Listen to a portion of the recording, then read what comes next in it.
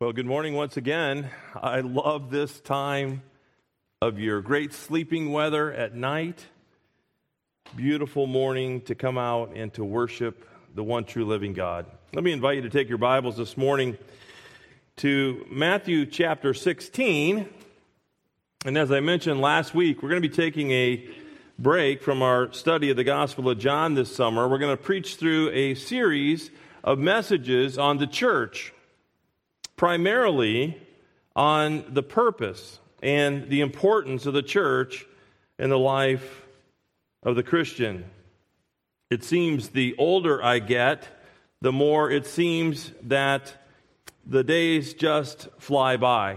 I was thinking the other day, and it's hard for me to believe, but I've been a Christian now for over 45 years, which means that some 45 years ago, the Spirit of God opened my eyes to the awfulness of my sin and regenerated my cold, dead heart and granted me repentance from sin and faith in the Lord Jesus Christ. And so I have been a part of the universal church for 4.5 decades. And when I say the universal church, I mean the big body of believers that Christ came to the earth to die for. Those people everywhere, in every location that Jesus purchased from the slave market of sin. Specifically, those people redeemed by God from the time of the Feast of Pentecost in Acts chapter 2 to our present age. When Kathy and I spent a night at the bed and breakfast a couple of months ago, we had some wonderful fellowship with a recently retired pastor and his wife from Alabama. We had this instant connection because of our common love for Christ. We're fellow members of the greater body of Christ. But as we'll see in our study this summer, the Lord's design is for every Christian to be accountable to and committed to a local body of Christ. You see, Kathy and I had this connection, this special connection with these folks from Alabama, but we had no commitment to them. We had an affinity for them, but no accountability to them. And I think you get the point. Be very wary when folks try to minimize the local church and maximize the universal church. There's something dramatically out of whack in their lives. Because it's God's design that every Christian be fully accountable to and committed to a local church. Because it's in and through the local church that we receive the biblical instruction that we need. It's in and through the local church that we receive the spiritual leadership and scrutiny and discipline that we need. It's in and through the local church that we are to exercise our spiritual gifts, to practice the one another's of the New Testament, and to reach our communities for Christ. So why are there so many people, so many that call themselves Christians, de-churching, as it's been called? Have you heard this term before? De-churching? It's been around for a while, but it's made a resurgence as if this is a positive thing. There have been books that have been written about this subject, de-churching. You can look them up online. It's the idea that there's a minimization of the local church, and this idea that we really don't need to be a part of a local body of Christ. And so, if you look at the statistics, you will find that people are leaving the local church by the thousands. People who say they're a Christian are leaving the local church to simply do their own thing. But they say, no, we're a part of the greater body of Christ, and that's all that really matters. No, it doesn't. No, it isn't the only thing that matters.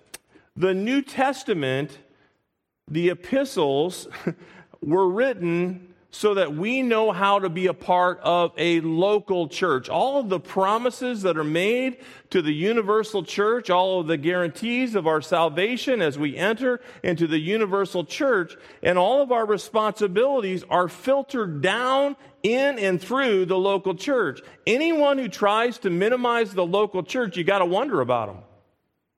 You got to wonder. There's something not right in their life. I want to begin by looking at the big picture today in Matthew chapter 16 as we begin our series, because I think it's important to establish not only the foundation on which the greater church of Christ was built, but who has ownership over the church. So hopefully you're in Matthew chapter 16. And I'm going to warn you as we move throughout this series, we are going to look at a lot of passages of Scripture as we move our way through. And today is not going to be any different. We're going to look at a number of passages today because we want to lay the foundation. We want to establish who are we accountable to as the church.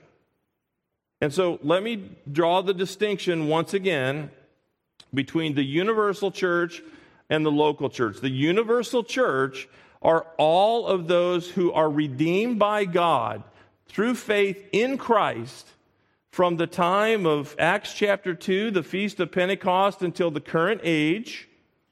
The church age actually goes all the way up until the rapture of the church, which is yet future. Those are the church age saints. Okay, so that's the universal church, those whom Christ died for.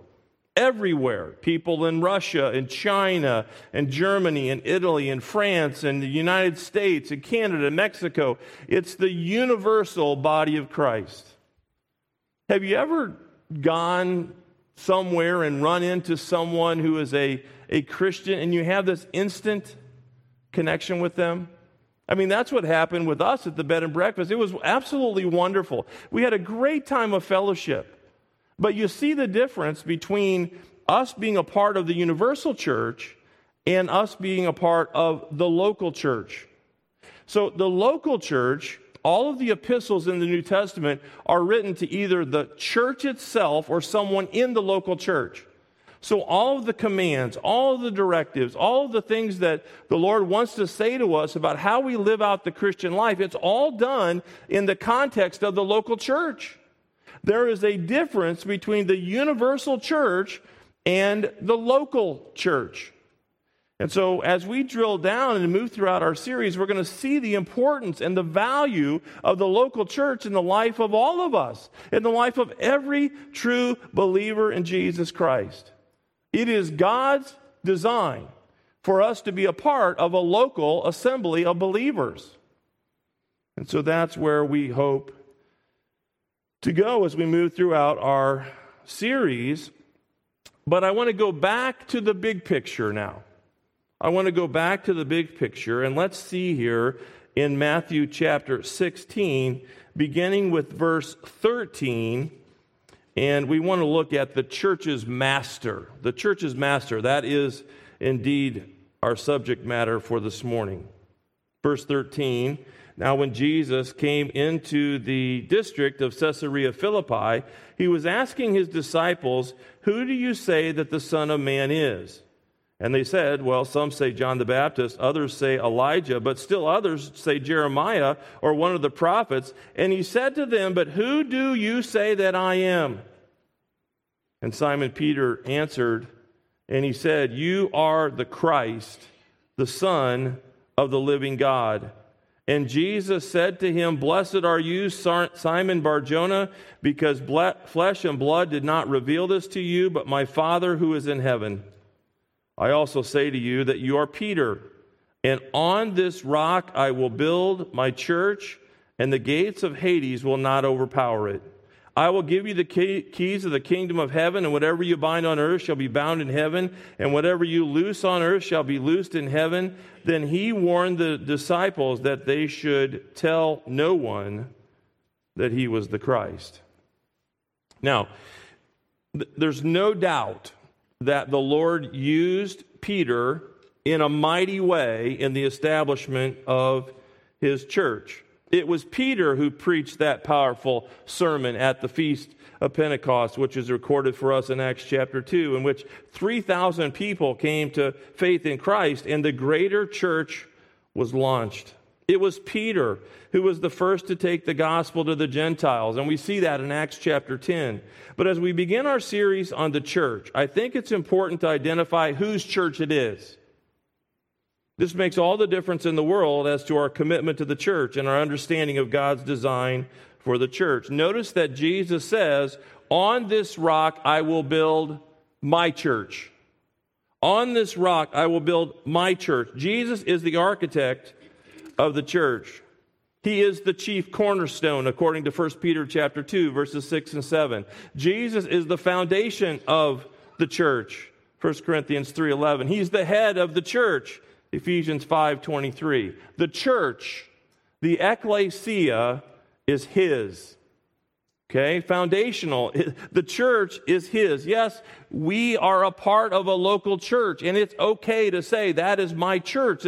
These are the people that I fellowship with. These are the people that I'm accountable to. These are the people that I interact with, that I worship with, and so on. And it's fine for us to identify that way with the church, but recognize that the church, the ecclesia, is his.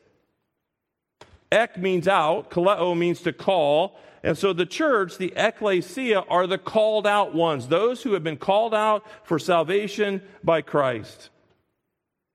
It is Jesus' church. Why? Because he purchased it with his own blood. Acts 20:28 makes this abundantly clear. "Be on guard for yourselves and for all the flock, among which the Holy Spirit has made you overseers to shepherd the church of God, which he purchased with his own blood." Jesus bought the church. The church is his. So folks have quibbled for centuries over Jesus' use of the word rock here in Matthew chapter 16 and verse 18. Jesus said, "And on this rock I will build my church." And so the question is, who or what is the rock? Is Peter the rock? Or is the rock Peter's confession in verse 16? Well, it appears to me that while God used Peter as one of his instruments to help to build Christ's church, way too much has been made of Peter being the rock. From this one verse, the Catholic Church has tried to elevate Peter to a place that he does not belong. Peter was not the first pope, and Peter didn't start the Catholic Church. The only other thing I'll say about Peter and the Catholic Church is if Peter was truly the founder of the Catholic Church, and I want you to think about this, if Peter was truly the founder of the Catholic Church would be in full agreement with what Peter taught. And they obviously are clearly not. The Catholic Church is an apostate church. And so with that being said, I believe that there is an intentional play on words here in Matthew chapter 16. So follow along here. The word for Peter is Petros, which means a small stone. Okay, the word for Peter, Petros, it means a small stone. So Jesus is using a play on words here, as this word rock is the Greek word Petra, which means a foundational boulder. So it's the same word as was used in Matthew chapter 7, verses 24 and 25, to describe the rock upon which a wise man builds his house. So in my estimation, Jesus' words here are best interpreted as a simple play on words, in that a boulder-like truth came from the mouth of one who was called a small stone. Look again at Peter's confession in verse 16. Let me go back to verse 15. He said to them, his disciples, "But who do you yourselves say that I am?"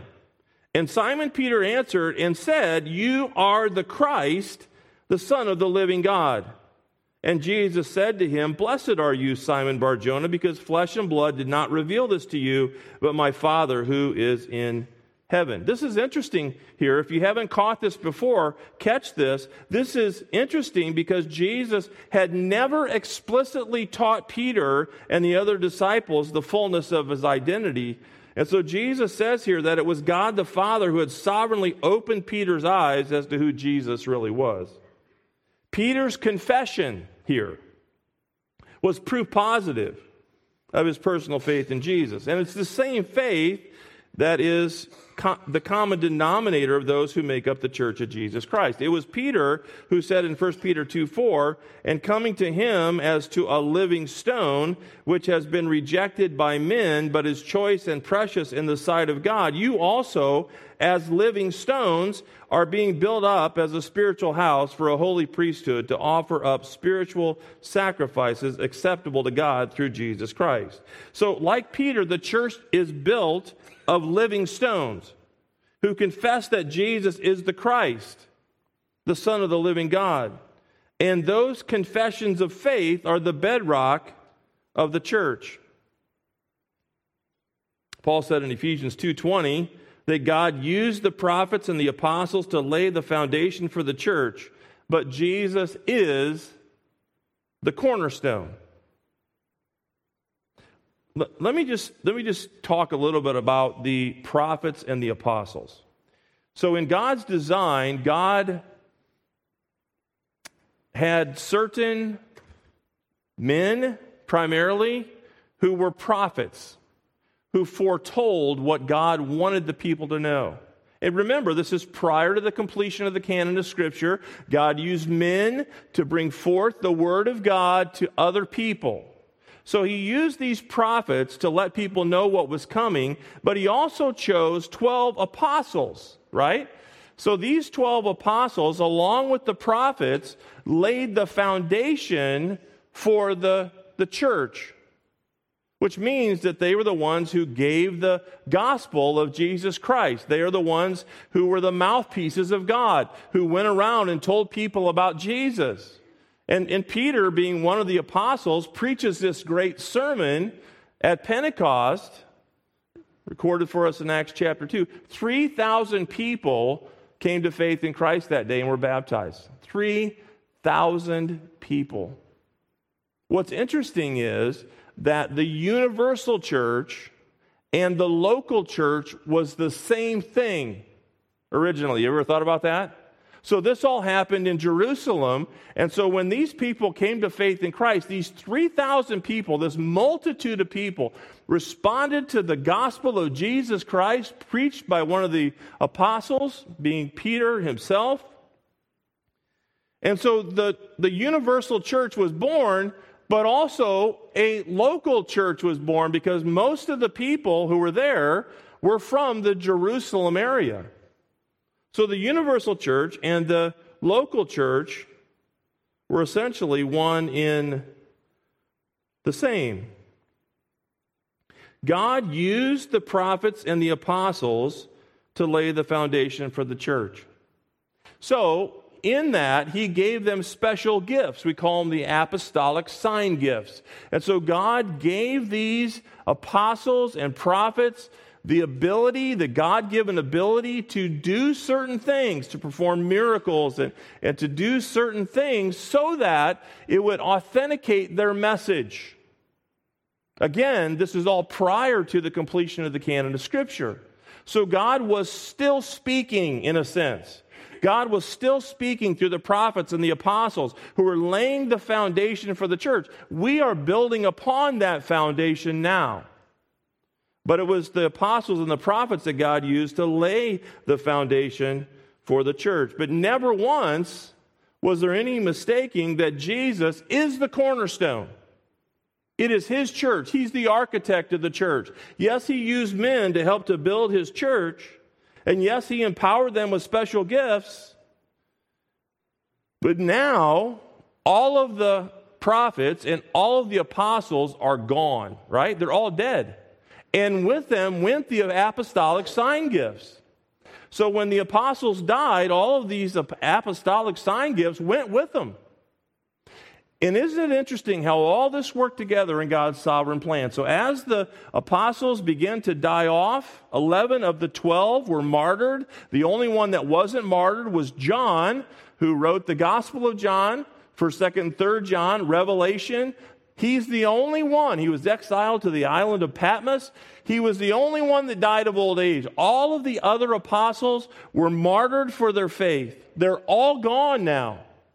And with them went all of these ecstatic apostolic gifts.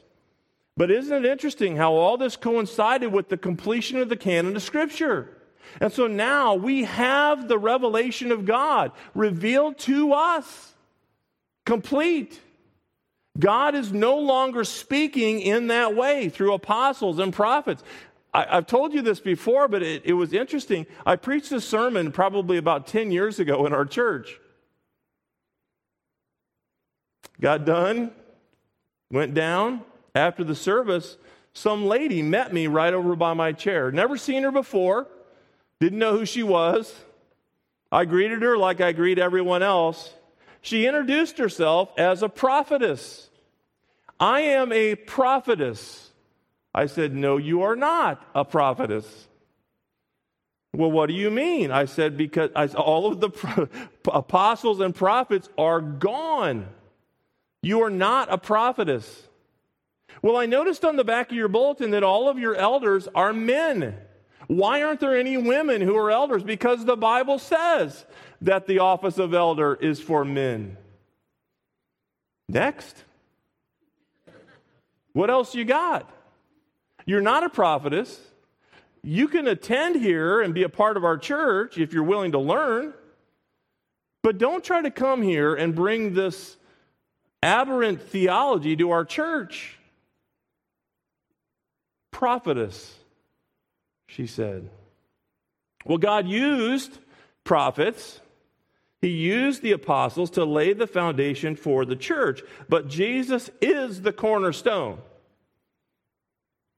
On top of all that, all throughout the New Testament, Jesus is described as Lord.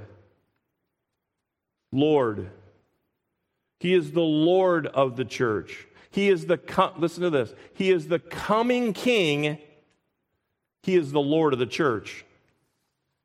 In real time, as the church was being launched in Acts chapter 2 at the Feast of Pentecost, it was Peter who affirmed the lordship of Jesus when he said in Acts 2:36, therefore let all the house of Israel know for certain that God has made him both Lord and Christ, this Jesus whom you crucified. The word for Lord, you may know, the word for Lord in the New Testament is the Greek word kurios, which means master. Right? So when Jesus was on the earth, he asked the question, why do you call me Lord, Lord, and do not do what I say? That's a really good question. In other words, how can anyone call Jesus Lord and not desire to obey him? Again, the word for Lord is kurios, master. If you know Christ as Savior, he is your Lord. He is your master, which means that he has full authority over your life. We are his servants, his slaves, to do his will. Peter said in Acts 10:36 that Jesus is Lord of all, meaning he's supreme over all. Our world has tried to cut out certain words from our vocabulary because they're supposedly no longer culturally accepted. But the Bible identifies followers of Jesus as his slaves. Doulos in the Greek. Used 117 times in the New Testament. I think the Lord is trying to tell us something. Ephesians 6:6 identifies those who are slaves of Christ as those who are doing the will of God from the heart. You see the connection? He is Lord. We are his slaves. He is master. We are to do his bidding, to do his will, to follow his commands. If you're not being obedient to what the Lord wants, how in the world can you call yourself a Christian? Because calling yourself a Christian doesn't make you a Christian. Do you realize how many people call themselves a Christian? I mean, this is still, when the polls are taken, this is still, as crazy as this sounds, this is still identified as a Christian nation? Really? Calling yourself a Christian does not make you a Christian. A lot of people call themselves a Christian. The fruit of the Christian life is obedience. Not listening to podcasts, or going to conferences, or reading books, or even going to church, posting on social media. Jesus said in John 14 and verse 15, "If you love me, you will keep my commandments." Nothing wrong with those things. Absolutely nothing wrong with those things. But if you're doing those things so that people may think you are spiritual, that's not it. That's not it. If you love me, Jesus said, you will keep my commandments. In other words, while obedience is not the root of our salvation, it is certainly the fruit. It is certainly the fruit of our salvation. A true Christian loves who and what Jesus loves. And Jesus unmistakably loves his church. Ephesians 5:25 says, "Husbands, love your wives as Christ loved the church and gave himself up for her." The Apostle John said in 1 John 3:16, "We know love by this, that he laid his life down for us, and we also ought to lay down our lives for the brethren." So you cannot be a Christian. You cannot be a Christian without manifesting the love of Christ and confessing him as Lord and Master. Paul said in Romans 10:9 and 10 that if you confess with your mouth Jesus as Lord and believe in your heart that God raised him from the dead, you will be saved. For with the heart a person believes, resulting in righteousness, and with the mouth he confesses, resulting in salvation. In Jude 1:4, the half-brother of Jesus called him our only Master and Lord. Jesus is the Lord and Master of the church. He is indeed Lord of all. The question is, are we submitting to him as Lord? Are we submitting our lives to him as Lord? For some reason, we have lost, over time, we have lost this idea of the master-slave relationship. And let me just say, the church is ultimately affected by the culture. We have to fight that. Because all we do and all we hear are these things, these repetitive things, over and over and over in the news. Article after article after article, twisted to try to get us to think a certain way. And let me just say, as Christians, we need to fight against that. We need to have a biblical worldview, and we need to go back to the Scriptures to determine what it is that we believe and what it is that we're going to share with other people. Don't get caught up in what the culture is selling. It's no good. It's an unbelieving culture. The Bible speaks about this. Satan is the one who is operating the culture, and Christians are buying it. I'm like, what in the world is going on? Who is more pleased, Christ or Satan? Christians are buying all this garbage that the culture is selling. How can we call ourselves a Christian and not be obedient to Christ? If you love me, you'll keep my commandments. And my commandments are not burdensome, they're for your benefit. So all this takes us to our passage for this morning. So turn with me to Philippians chapter 2. Philippians chapter 2. How in the world are we going to talk about the church and not first begin talking about Christ, who is the Lord and the Master of the church? So now we want to drill down even farther. Philippians chapter 2. And I'm going to read verses 1 through 11 for context, but we're going to center our attention specifically on verses 9 through 11. But follow along here as we go through the context to get us to where we need to go. Philippians chapter 2, beginning with verse 1. Therefore, if there is any encouragement in Christ, if there is any consolation of love, if there is any fellowship of the Spirit, if any affection and compassion, make my joy complete by being of the same mind, maintaining the same love, united in spirit, intent on one purpose. Now, let me just say, Paul is writing this to a local church, the church at Philippi, and look what he's talking about. He's not talking about the greater universal church here. He's talking about the local church. Verse 3, do nothing from selfishness or empty conceit, but with humility of mind, regard one another as more important than yourselves. Do not merely look out for your own personal interests, but also for the interests of others. Have this attitude in yourselves, which was also in Christ Jesus, who, although he existed in the form of God, did not regard equality with God a thing to be grasped, but emptied himself, taking the form of a bondservant and being made in the likeness of men, being found in appearance as a man, he humbled himself by becoming obedient to the point of death, even death on a cross. For this reason also God highly, and this is where we'll begin to look at here in a moment. For this reason, again, pointing back, for this reason also God highly exalted him and bestowed on him, meaning Jesus, the name which is above every name. So at the name of Jesus, every knee will bow of those who are in heaven and on the earth and under the earth, and that every tongue will confess that Jesus Christ is what? Lord, Master, Kyrios, to the glory of God the Father. So here we find perfect unity in the Godhead.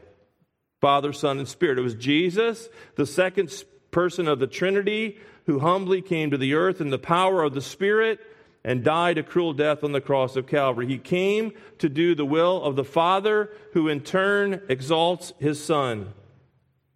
And so in this powerful passage of Scripture, we find the humility of Jesus on display. Remember, the larger context here is unity within the local church. Paul is using Jesus as the example, as the perfect illustration of the humility that we all should have as those who make up the church. And so let's look a little bit more here this morning at verses 9 through 11, and let's find three notable reasons for Jesus' lordship. Three notable reasons for Jesus' lordship. And the first reason is found here at the first part of verse 9, and it's because God highly exalted him. Verse 9, for this reason also God highly exalted him. Paul begins verse 9 here by saying, for this reason also. So what he's about to say ties back to what he just said. So when he says here, for this reason also God highly exalted him, he's referring to God highly exalting Jesus because of his humility in dying on the cross for sinners. And so as the result of Jesus' obedient life, death, resurrection, and ascension, he is now seated at the right hand of God the Father, Hebrews 12, verses 2 and 3. He's high and he's lifted up. He's been exalted by God the Father. He has the highest rank. No one ranks higher than Jesus. I was not in the military. I have an immense respect for those of you who were. Those of you who served our country. This is Memorial Day weekend. A lot of people gave their life so that we can have the freedoms that we have.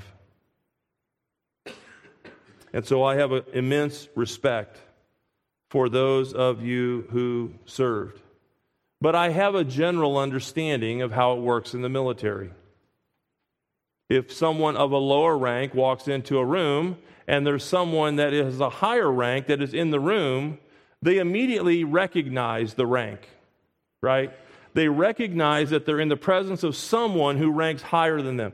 So we could go down this whole list of how these rankings go in each branch of the military, but the bottom line is that when we look at life, when we look at the big picture, no one ranks higher than Jesus. He has the highest rank, which means that everyone answers to Jesus. He is the ultimate authority to judge. Why? Because of his accomplishments and status that we read about here in verses 5 through 8. Because he is Lord, Jesus is the ultimate judge. We recently looked at this passage in John 5, verses 22 through 29. And I want you to keep your finger here in Philippians chapter 2, but just go back to John chapter 5. These pages in your Bible may be a bit more crinkled than the others because we've been there for months and months and months. John chapter 5, beginning with verse 22.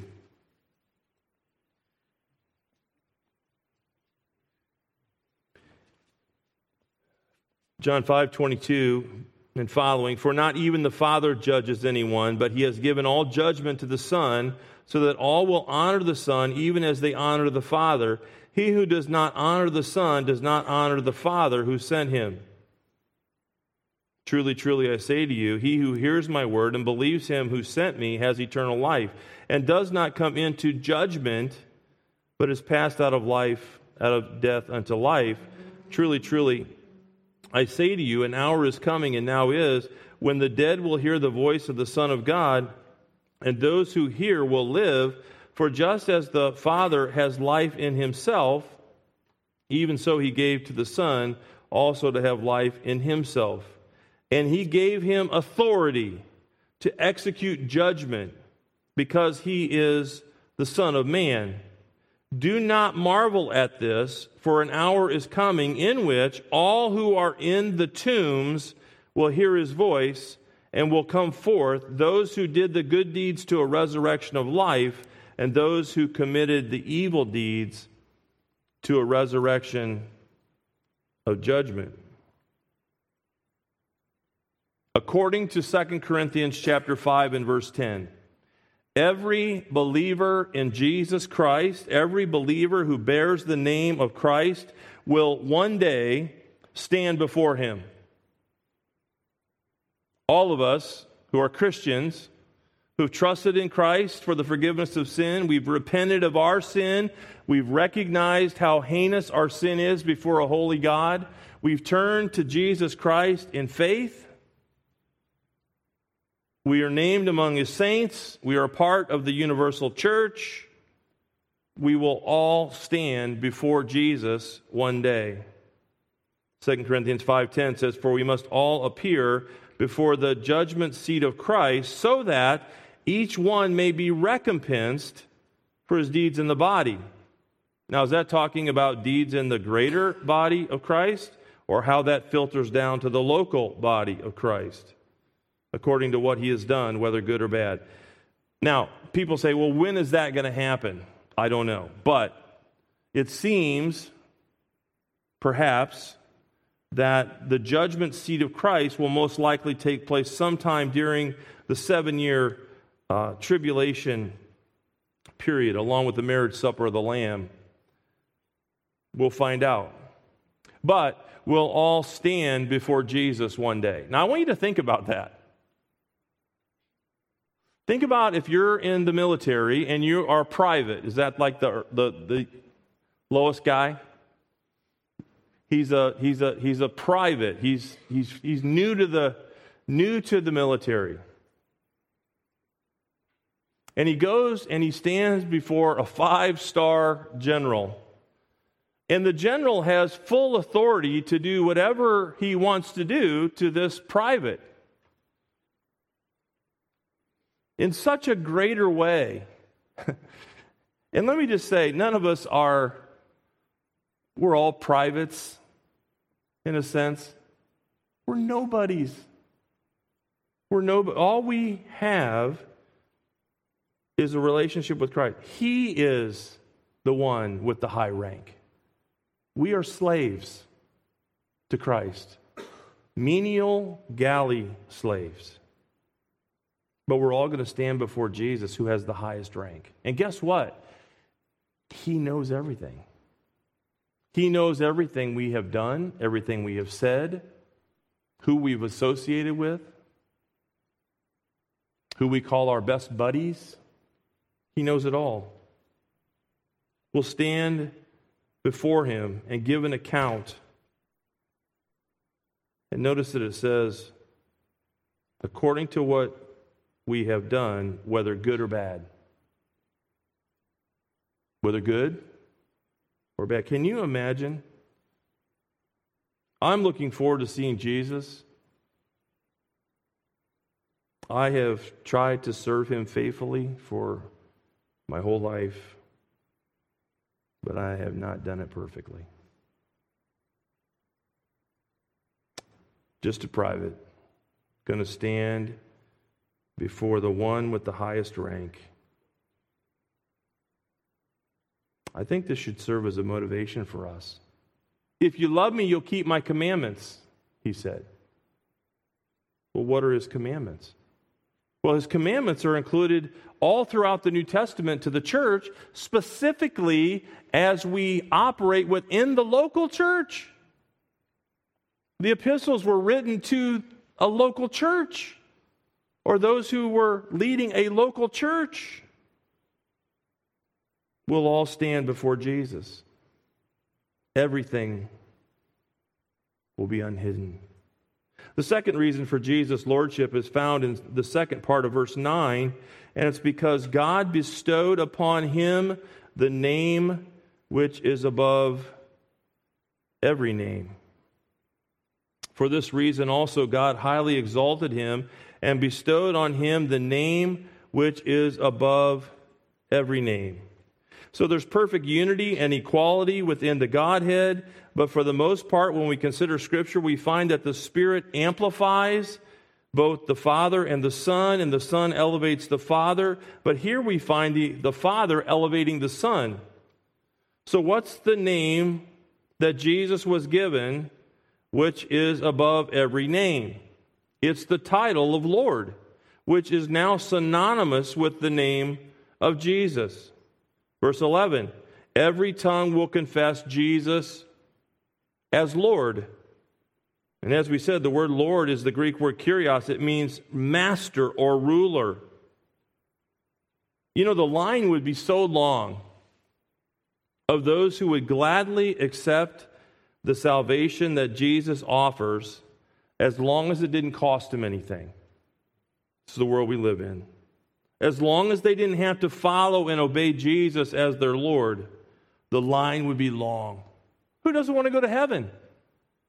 And let me just say, in your gospel presentation, that's not the place to start. Would you like to go to heaven? I can tell you how to get to heaven. That's not the place we start. You see, even the gospel is about God. It's his gospel. And so if we're going to talk to somebody about their salvation, we need to start with who God is. Why are we responsible to God? Who is he? Who is Jesus? He's holy and righteous and above all else. We, on the other hand, are sinners. And he can't have anything to do with us apart from what Jesus Christ has done for us. The third reason for Jesus' lordship is found here in verses 10 and 11, and it's because God will receive glory when every knee bows before him and confesses him as Lord. Look at verse 10. So that the name of Jesus, every knee will bow. Catching me? Every knee will bow of those who are in heaven and on the earth and under the earth, and that every tongue will confess that Jesus Christ is Lord to the glory of God the Father. So there's an action. We'll all bow before him, and we'll all confess with our mouth that Jesus is Lord. Every single person. So it seems good so far, right? We all get what Paul's saying here, and we know that Jesus is Lord. We must confess him as Lord to be saved. But just when we think we got it, Jesus throws a little wrinkle in this whole line of thought, because not everyone who calls Jesus Lord is going to enter the kingdom of heaven. This is what Jesus said in Matthew 7, verses 21 through 23, the great Sermon on the Mount. Not everyone, he says, who says to me, Lord, Lord, will enter the kingdom of heaven, but he who does the will of my Father who is in heaven will enter. Many will say to me on that day, Lord, Lord, we did not prophesy in your name. Did we not prophesy in your name, and in your name cast out demons, and in your name perform many miracles? And I will declare to them, I never knew you. Depart from me, you who practice lawlessness. If you love me, you'll keep my commandments. It was this passage in Matthew 7, verses 21 through 23, and others, that was at the heart of this whole debate on lordship salvation over 3 decades ago. So just to give you a little history, back in 1988, John MacArthur wrote a book called The Gospel According to Jesus, and all of the easy believism proponents went absolutely bonkers. They went nuts. This ushered in a debate over what was called lordship salvation. That's work salvation, they said. If we have to do the will of the Father, then it's as if we have to earn our salvation, and that takes away from grace and God's free gift of salvation. But that was the point of the book. You see, it's one thing to call Jesus Lord. It's quite another to actually do his will, to follow him as Lord. Jesus repeatedly said to the crowds, Matthew 16, Mark 8, Luke 9, if anyone wishes to come after me, he must deny himself and take up his cross daily and follow me. No one was advocating for a works-based salvation, certainly not MacArthur and certainly not me, but that we don't get to choose Jesus as Savior and reject him as Lord. He is both Savior and Lord. James says, faith without works is dead. There is such a thing as a dead faith. A dead faith is void of repentance. Repentance is a change of mind that results in a change of action. A dead faith is void of obedience to God. This is what James writes in James chapter 2, verses 14 through 26. And James is not advocating for a works-based salvation. He is saying that true saving faith goes hand in hand with good works. In fact, he's saying that true saving faith is proven by good works. It's proven by good works. The demons would subscribe to easy believism because the scriptures say they believe and shudder. So as we go back here to Philippians chapter 9, or chapter 2, verses 9 through 11, Paul says boldly that at the name of Jesus, the Supreme One, every knee will bow. And then he gives 3 groups of people. See this here? Those who are in heaven, those who are on the earth, and those who are under the earth. So first, let's think about those who are in heaven. This would include the elect angels and the saints of all ages. The second group that Paul mentions is those who are on the earth. So this would include those redeemed and unredeemed people who are not in heaven. And then the third group is those who are under the earth. And this would then include all of those fallen angels and the unredeemed dead who are awaiting their final judgment. And this is all spelled out in Revelation chapter 20, verses 11 through 15. Paul's ultimate point here is that everyone will confess Jesus as Lord because he is Lord. They will confess Jesus as Lord. All the created. And sometimes I think people forget they're the created. They're not the creator. They don't determine what is right and wrong. The Creator determines what is right and wrong. All the created will bow before Jesus and confess him as Lord. So what we have here is a progression of understanding in the text, all in the context of unity in the local church. Starting back at verse 1 of chapter 2, up and through verse 11, Paul's point is, look at the humility of Jesus. If Jesus, who is God and our Lord and Master, can show humility, then why shouldn't we be able to exhibit the same kind of humility? And this summer, we want to come to the Scriptures in all humility and see all that the Lord has for us as it relates to our relationship to His church. Not so much the universal church, but the local church, where all His commands functionally play out for us. If you love me, you will keep my commandments. Who is the one who's given the commandments? Who said, if you love me, you will keep my commandments? It's Jesus, the coming King, but the Lord of the church. Jesus is the Lord of the church. We'll all stand before Him. We'll either stand in judgment before Him and be cast into the lake of fire. All unbelievers will be cast into the lake of fire, into a fiery place called hell that the Bible describes as absolutely awful. And it's exactly what all of us deserve as sinners. But God has given the offer of salvation to sinners like us. Believe on the Lord Jesus Christ, and you will be saved. Believe on the Lord Jesus Christ, and you will be saved. Is Jesus your Savior and your Lord? Do you follow Him as your Master? It's who He is. It's who He is. We want to proclaim Him as to who He is. He is Lord and Savior.